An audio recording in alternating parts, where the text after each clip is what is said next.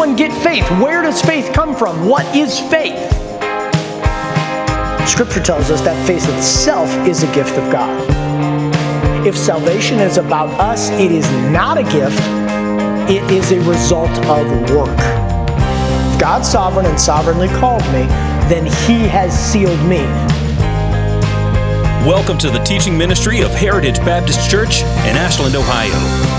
Each week we bring you expository and practical teaching straight from God's Word. And now, here's Pastor Ben. If you have your Bibles with you this morning, I would invite you to turn with us to the book of 1 John. It's right in front of Revelation, so all the way back at the end of your Bible. And I want to look at something that I believe is a very appropriate and fair parallel to what it is we've been studying through Ephesians chapter 3. Last week, of course, Jared spoke for us and brought us a sermon as he's getting closer and closer to the end of the book of James. And what I'm going to do today is use this passage from 1 John to amplify some of the truths that we have been looking at and analyzing in Ephesians 3. Next week, we will continue after the great segue that Paul makes is done. We'll get back into verse 14 next week with Ephesians. So, in the Gospel of John, chapter 14, verse 15, John records Jesus saying something very simple yet incredibly profound. In John 14:15, Jesus says, "If you love me, keep my commandments." Now, I do not see any evidence in the Gospel of John or anywhere else in Scripture, in any of John's books, anywhere in the New Testament, that remotely suggests that we are free to pick and choose which commandments we actually follow and which commandments we ignore. In other words, when Jesus says, "If you love me, keep my commandments," I think it is very safe to assume he means keep all of them, right? Fair enough? Okay. Yet sadly today, we're going to talk in 1 John about a commandment that is clear as day in terms of its meaning, but we tend to make it very muddy in its application. Far too many Christians struggle with the passage that we are about to read.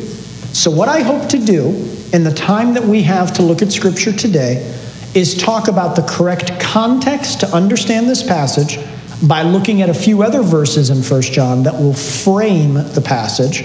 Secondly, I want to look at ways that this particular commandment is often ignored or minimized in the Christian community. And finally, I want to look at 3 reasons why this particular commandment must absolutely be observed by anyone who is serious about their faith. So read with me 1 John chapter 4. We're reading verses 20 and 21, the last 2 verses of chapter 4 of 1 John. John writes, "If someone says, 'I love God,' and hates his brother, he's a liar. For he who does not love his brother whom he has seen, how can that person love God whom he has not seen? And this commandment we have from him, that he who loves God must love his brother also." Let's pray. Lord, we are about to be infinitely challenged as we break down the context of what John writes to the church here in 1 John chapter 4. We have become a comfortable and selective church in the West. We are used to having church the way that we want it and taking the pieces and parts of Scripture into our Monday through Saturday lives only to the level that we are comfortable with. I pray, Lord, that you would rid us of these falsities and ideas that we have the ability to pick and choose which of these commandments to follow. Furthermore, as we dive deeply into this Scripture this morning, my prayer is that your Spirit would be at a convictional level working within our hearts and asking this singular question: what are we to do as a response to this information? We ask this in the holy and sovereign name of our Lord and Savior, Jesus Christ. Amen. Okay, so let us begin here. In order to really understand what John is saying, it is essential that we have the correct framework for what it is he is teaching in the passage. This passage would be difficult if we just studied it on its own. The theology is not complex, but the teaching is difficult. Rather than look at this passage in a vacuum, I'd like for us to consider what happens right before earlier in 1 John and what comes a little bit later. So let's look at some of these things. In the verses that we see immediately preceding, namely in 1 John chapter,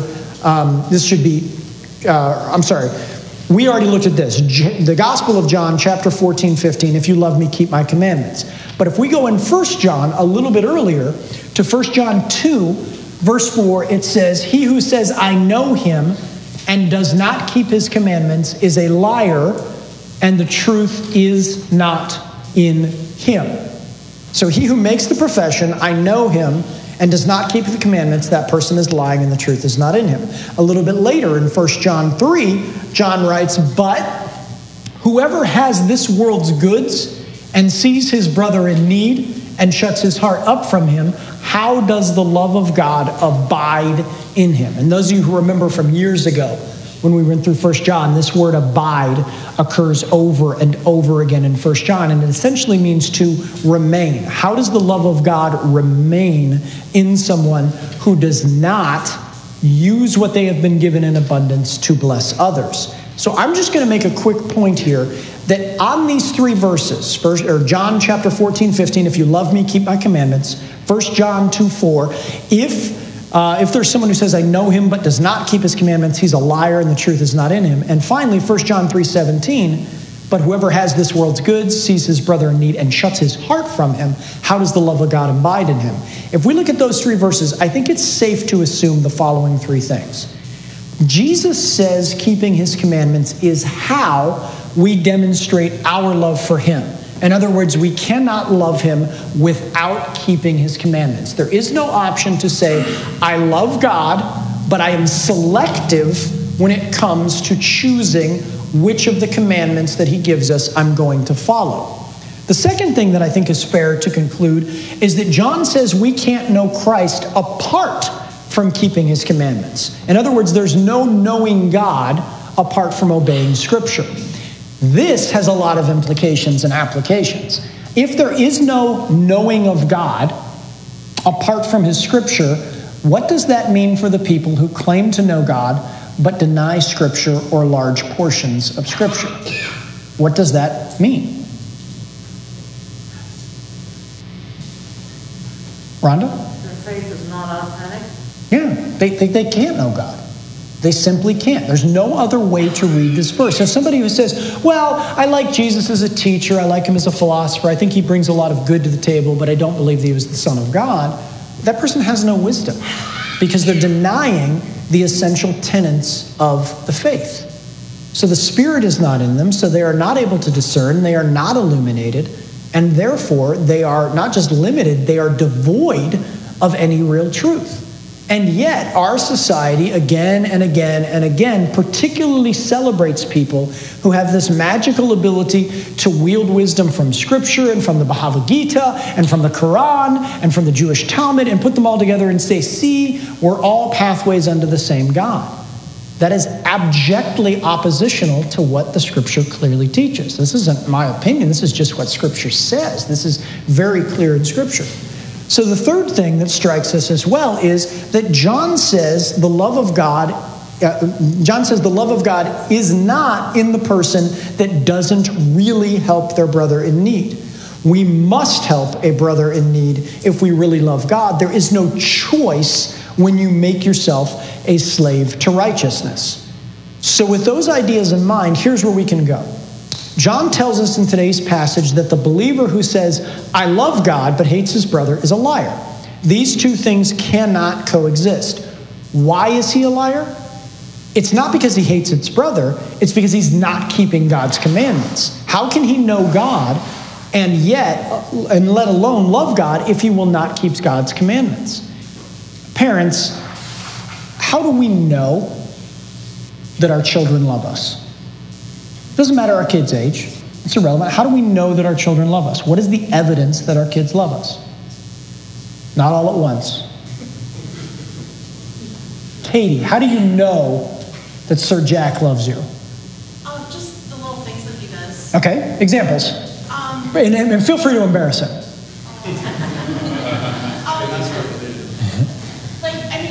He'll bring me a coffee or a tea, and that's definitely my love language right there. My love language is caffeine. But, just little things that we've taught him over the years that he just keeps doing.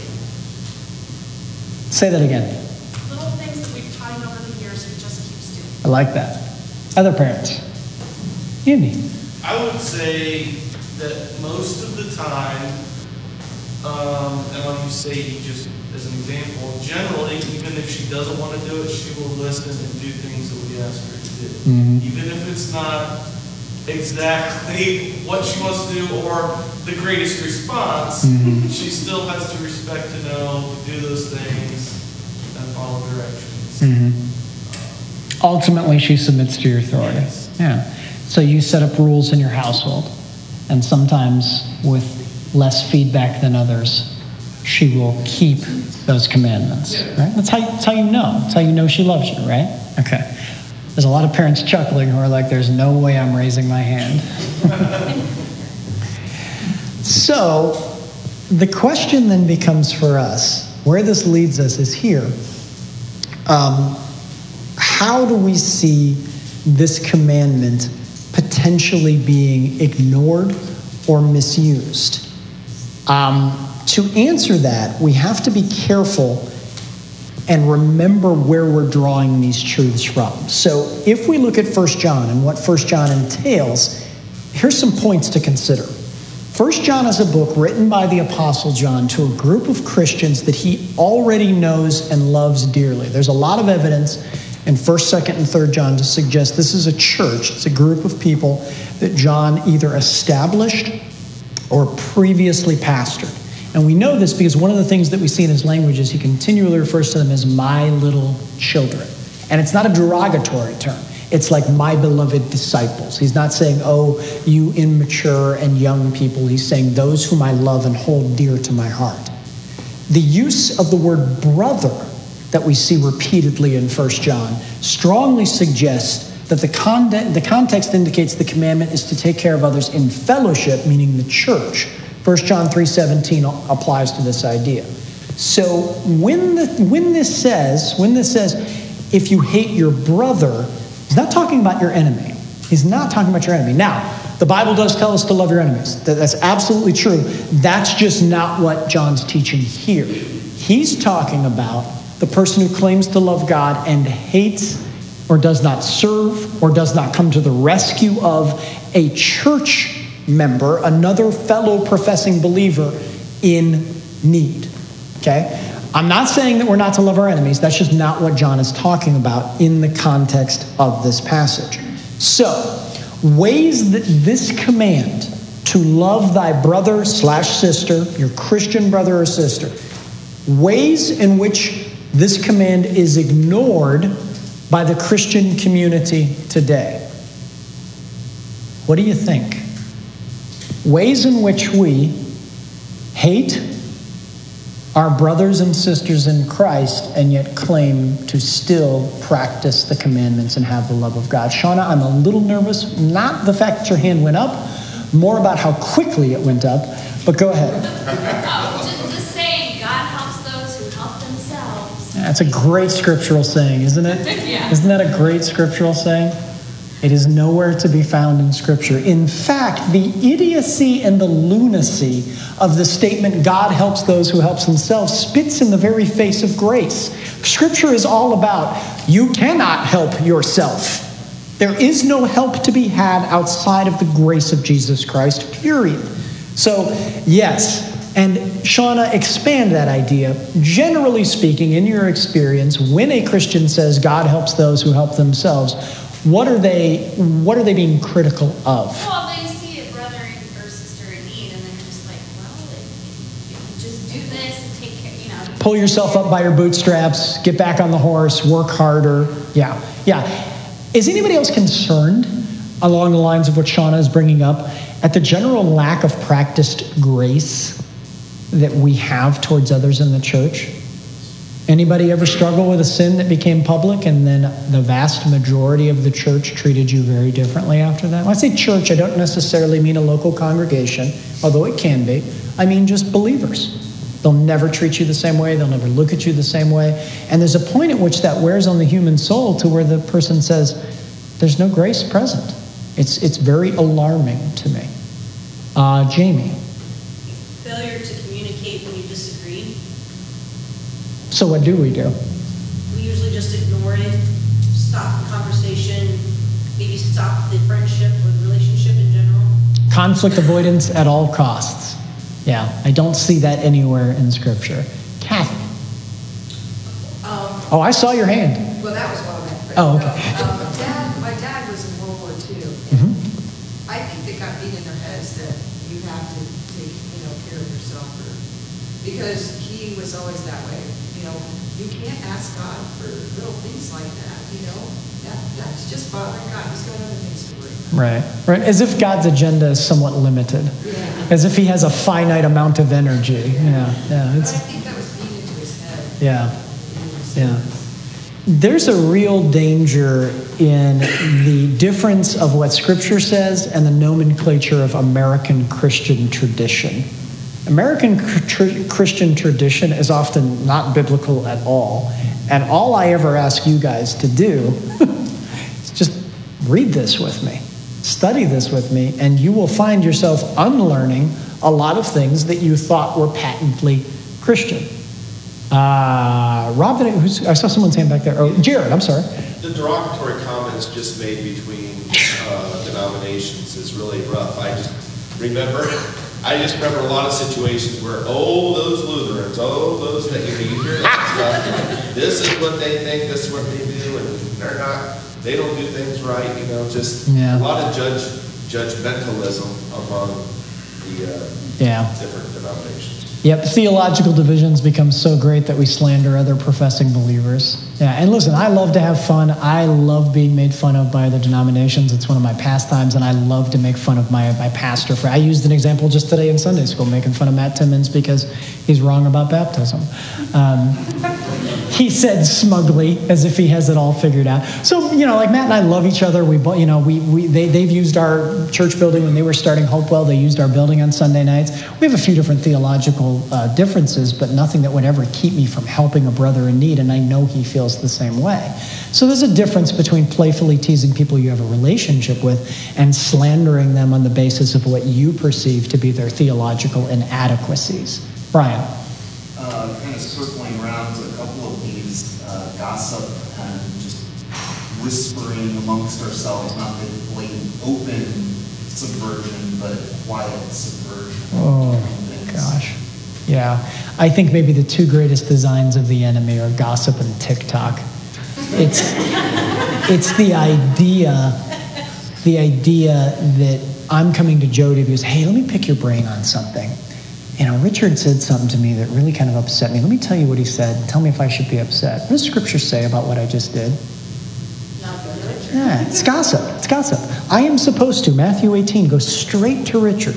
Straight to just the two of us. Do not involve anyone else and say, hey, I've got to be honest with you. What you just said, it broke me. It hurt me. Why? Because if I go to Jody, I'm opening the circle up to someone who it does not apply to. Now, if I go to Richard, and Richard says, no, you're wrong, I didn't sin against you, and I still feel that he has, then I have permission to gather a witness or two, and maybe one of those is Jody, and go back.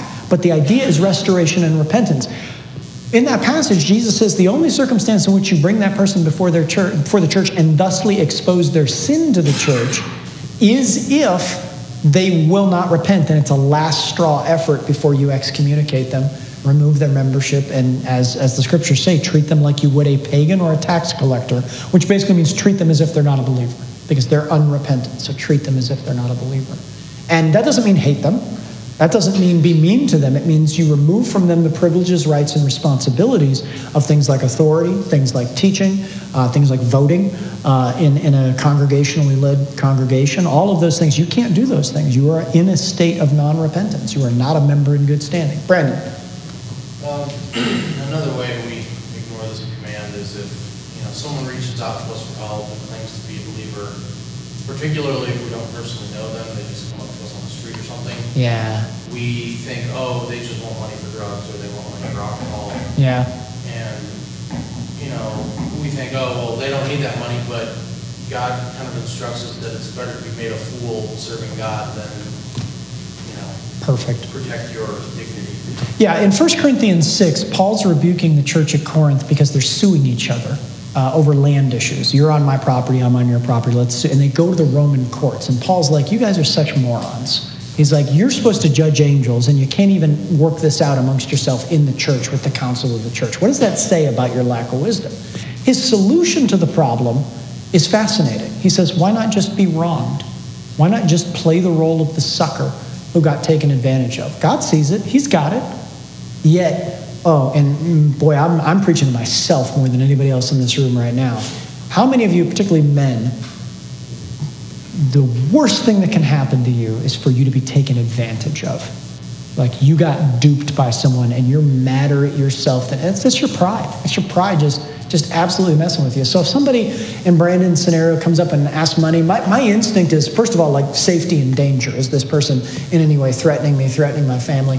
But once I get past that, what are you really asking for? What do you really need? Mary and I, back right before the lockdown hit, we got to spend an overnight up in Cleveland, and we're staying in a really nice hotel downstairs. And Saturday morning we came out, and we were just standing outside the hotel, and a guy walked by, and I had my big trench coat on. It was like my winter coat.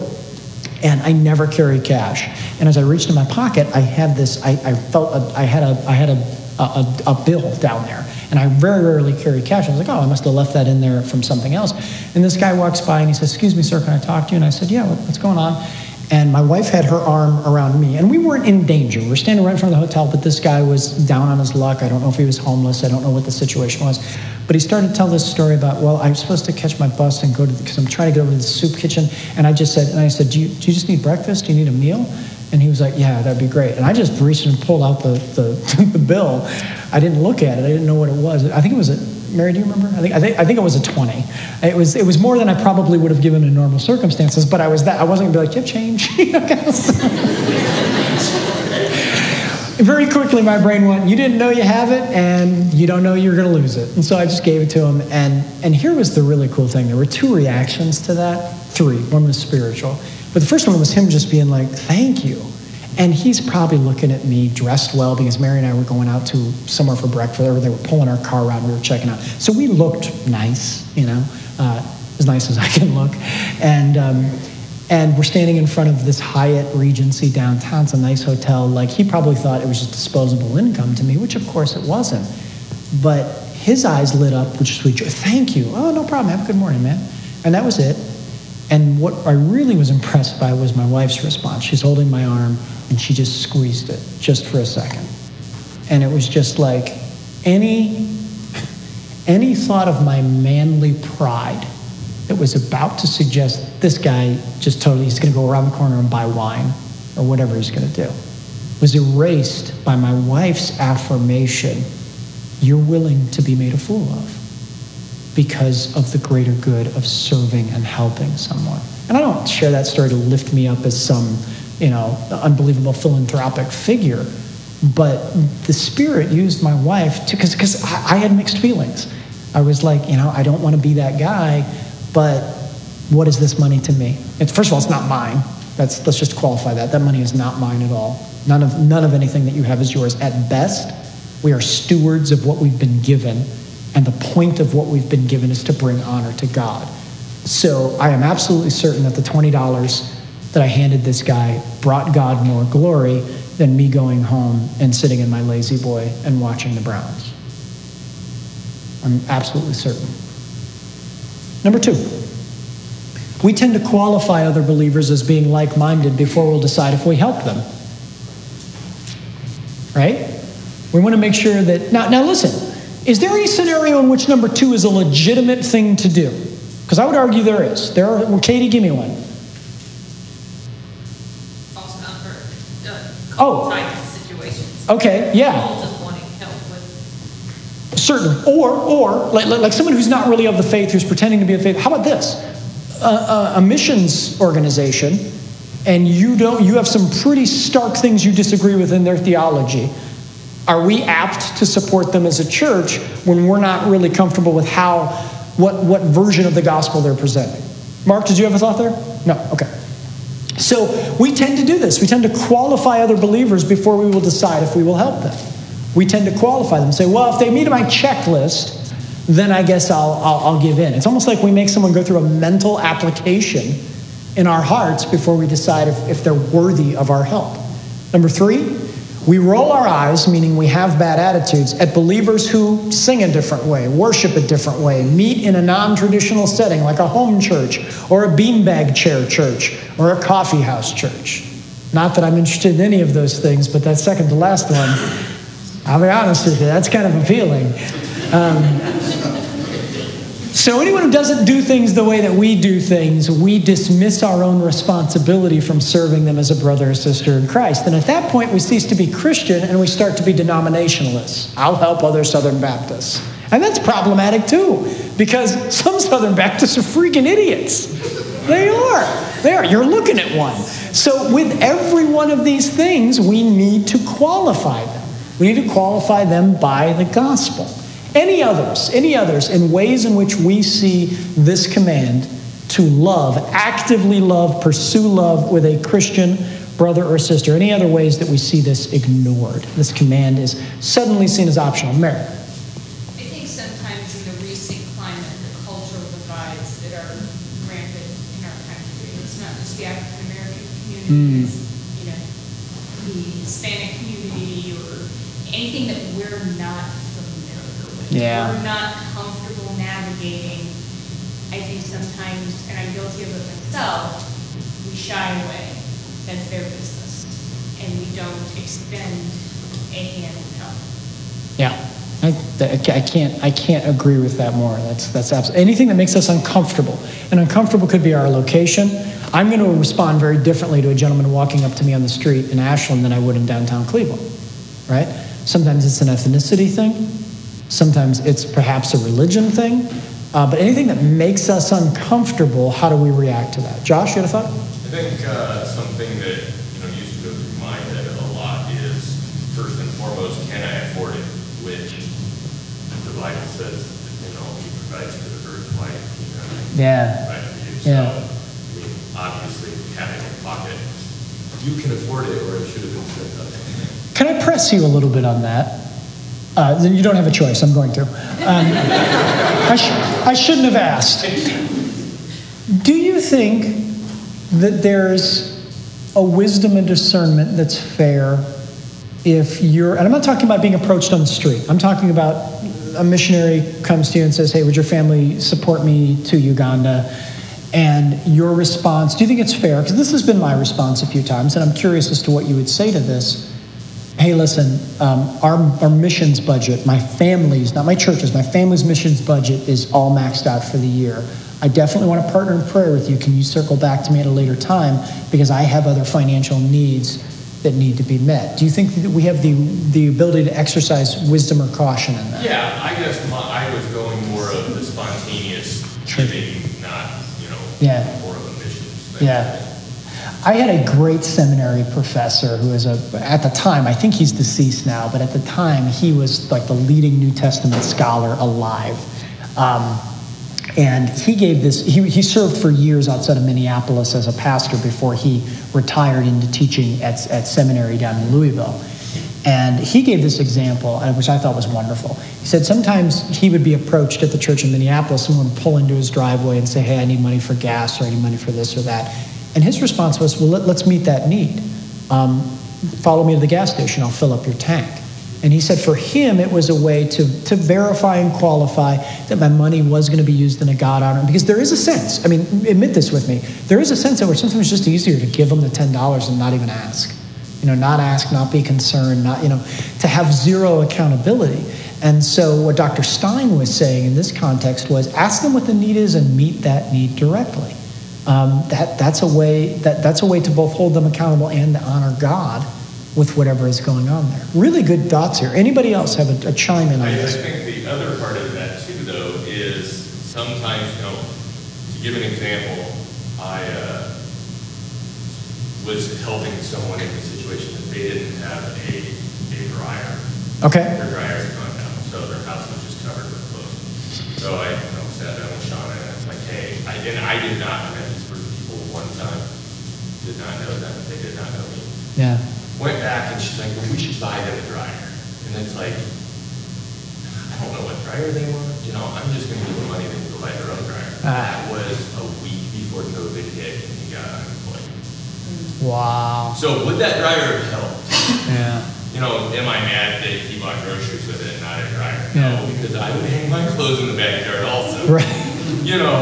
So just something in my gut said, I'm just going to give him money to buy a dryer. And lo and behold, that is why, I had that kind of feeling. I have no doubt about it. Yeah. I think that's a great testimony.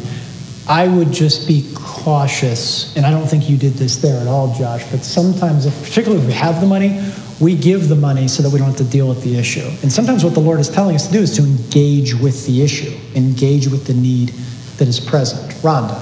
Well, like, I met a lady downtown one day. She was, she was homeless, but she was up here visiting Ohio, and she had said she was hungry, and I could hear her stomach growling. Mm-hmm. But she smelled like alcohol, so anyway, I took her into the Main Moon, and I bought her a couple of egg rolls. It's like, because, if I had given her money, maybe she would have gone and gotten beer or something, and, I wanted to make sure the actual physical need was being Right. Yeah, no, I think that's appropriate. The other thing too is in the process of taking her to the restaurant, now you have a chance for engagement.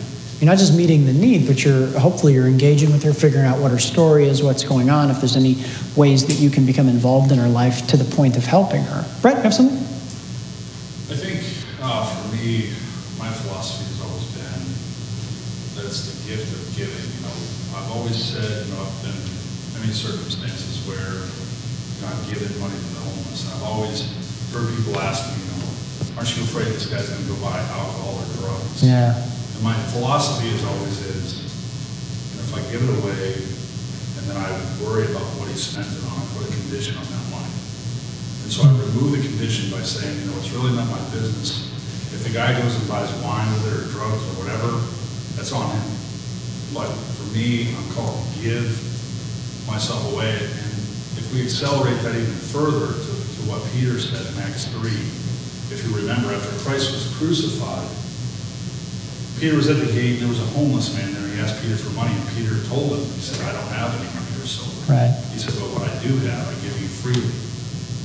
Get up and walk. Yeah. And so in that circumstance, in that case, Peter was put in a scenario where he didn't actually have money to give. And I think what we get wrong most of the time is we feel the guilt because do we really have the extra $20 to get this person, right? It's not the money. What we miss where the bus passes our bus stop is we think it's about the money. It's not about the money because what God actually gives us access to is further beyond money. So sometimes it's money. We have extra money to give someone, but in most cases it's how can I pray with you? How can I become more engaged with you to find out really what's going on in your life? Yeah, maybe something beyond money. It's not really money. It's how can I enlighten your life with grace and mercy that we've been extended? Yeah. My heart echoes what you're saying, particularly in the regard of I don't want to be a minister, or forget the fact that I'm a minister. I don't want to be a Christian who's simply symptom managing, who's walking up and down the streets handing out Kleenexes when what people need is, antibiotics, medicine, instead of just a degree of comfort control. Now, sometimes the scenario and the situation, and we're kind of talking about this man coming up to you on the street scenario that we've probably all experienced, you don't have that level of time to engage. And that's fine, but oftentimes I think we have more time than we think we do. And I feel like as people, as Americans who are abundantly blessed, I know I've been guilty of giving the money And in my mind, it's an easier thing to do because now I'm released from any responsibility. I've done what they asked me to do, so now I'm not spiritually bound to engage with them. And I don't think that's biblical. I think I've sinned in those scenarios. Really, really good thoughts, guys. I'm really impressed. Let me close with this. Why must this command be observed? Well, John alludes to this. If we can't love what is seen and touched right in front of us, how are we ever going to love the unseen God? He says this exactly at the end of verse 20. He who does not love his brother whom he has seen, how can he love God whom he has not seen? The suggestion from John here is that it should be more challenging to love a God that we just can't openly dialogue and get to know the same way that we love another human. So in other words, John says there's a huge degree of faith every time we pray that those prayers are being listened to. Not necessarily answered, but just that there's an audience on the other end. And that's certainly what we've been talking about in Ephesians 3, where Paul's saying this is how we know there's an audience on the other side of this thing. So the first point that's brought up here is that how in the world it's easier to love another human because you see them. There's a touch, a physical reality. You see the reaction. You have the interaction. So he's asking a question. He's saying, how in the world can you not love your brother but then claim that you love a God? It's infinitely harder to love the unseen God than it is to just act in the most basic ways of service towards your brother right next to you. This brings to light a quote here from Matthew Henry that is just incredibly poignant. He says, "The eye is wont to affect the heart. Things unseen less catch the mind and thereby the heart. The incomprehensibleness of God very much arises from the very fact of his invisibility. The member of Christ has much of God visible to him and in him. How then shall the hater of the visible image of God pretend to love the unseen original, which is the invisible God himself?" In other words, how do you hate the creation? How do you not serve the creation, but then claim to serve the Creator? There's a gap there. The second reason that we must observe this commandment is contextual. And it is that the fellowship of the local church must be unified in order to withstand the enemy. John is writing to a church in the infancy of its development. Christianity, as a religion, is roughly 1989 years old. This was written around year 60 of Christianity. At the time, there were not denominations, but we already see evidence in Scripture of factions rising up over which pastors would be preferred. The Paul versus Apollos argument in 1 Corinthians comes to mind. There was one local church per city. Usually that church was hidden and underground and met in secret. So the idea of local church unity was a bit simpler than it is now. But regardless, the concept is the same. We must love one another as we profess Christ to create a stronghold to bind the enemy from our communities. Guys, of the Proverbs, 99% of them speak of fellowship being broken from within. We do really well. We galvanize when things attack us from the outside. Let me use a quick example. 9/11, right? We just celebrated the 19-year anniversary. Does that seem possible that it has been 19 years since 9/11? Do you remember the basic stage and tenet of national unity that was, it's not like we set aside all our differences, but we had a common enemy, right? And we unified and we put a lot of these differences aside. Jody and I were talking a few weeks ago about right at that same time, it was right when the Lord of the Rings movies came out and how overwhelmingly popular they were. And I just rewatched the Lord of the Rings movies about 4 months ago with my kids. And my kids were kind of lukewarm on them. And Mary and I, we both had, this may be blasphemy, forgive me, but we were like, they're kind of dated. Like, they're kind of like, Brandon, I just lost Brandon. We're never going to see him again. Like, I say this being shocked myself because I'm like, these are like great. But I remember just thinking they were kind of simple and a little, and they weren't bad. They were just a little overacted. And I was talking about this with Jody, like how depressed I was that my kids weren't like, yeah. And I was kind of like, eh. And she said, well, remember the setting. These movies depicted a very clear picture of good versus evil. And in the last 10, 15 years, almost all good TV shows are the rise of the anti-hero, the bad guy that you're rooting for, right? Like two very quick examples that were very popular that come to mind would be like Dom Draper in Mad Men or Walter White in Breaking Bad. If you've seen either of those, these are bad guys that we kind of want to see how they get out of this situation, right? Back then, in the early 2000s, this was right and wrong, black and white, and the country had a much clearer picture. So when things attack us from the outside, we tend to galvanize. The church does the same thing. It's the same way I always use this example. If Satan were to come into our congregation, he would not kick down the back door and be wearing boots with spurs on them, dressed in all red with little horns, holding a pitchfork and being like, who wants to go to hell? Satan would look exactly like we do, would speak like we do, would dress like we do, would talk like we do, would be involved in the same things, because the greatest threat to the church is from within the church. Something just happened there. Is from within the church.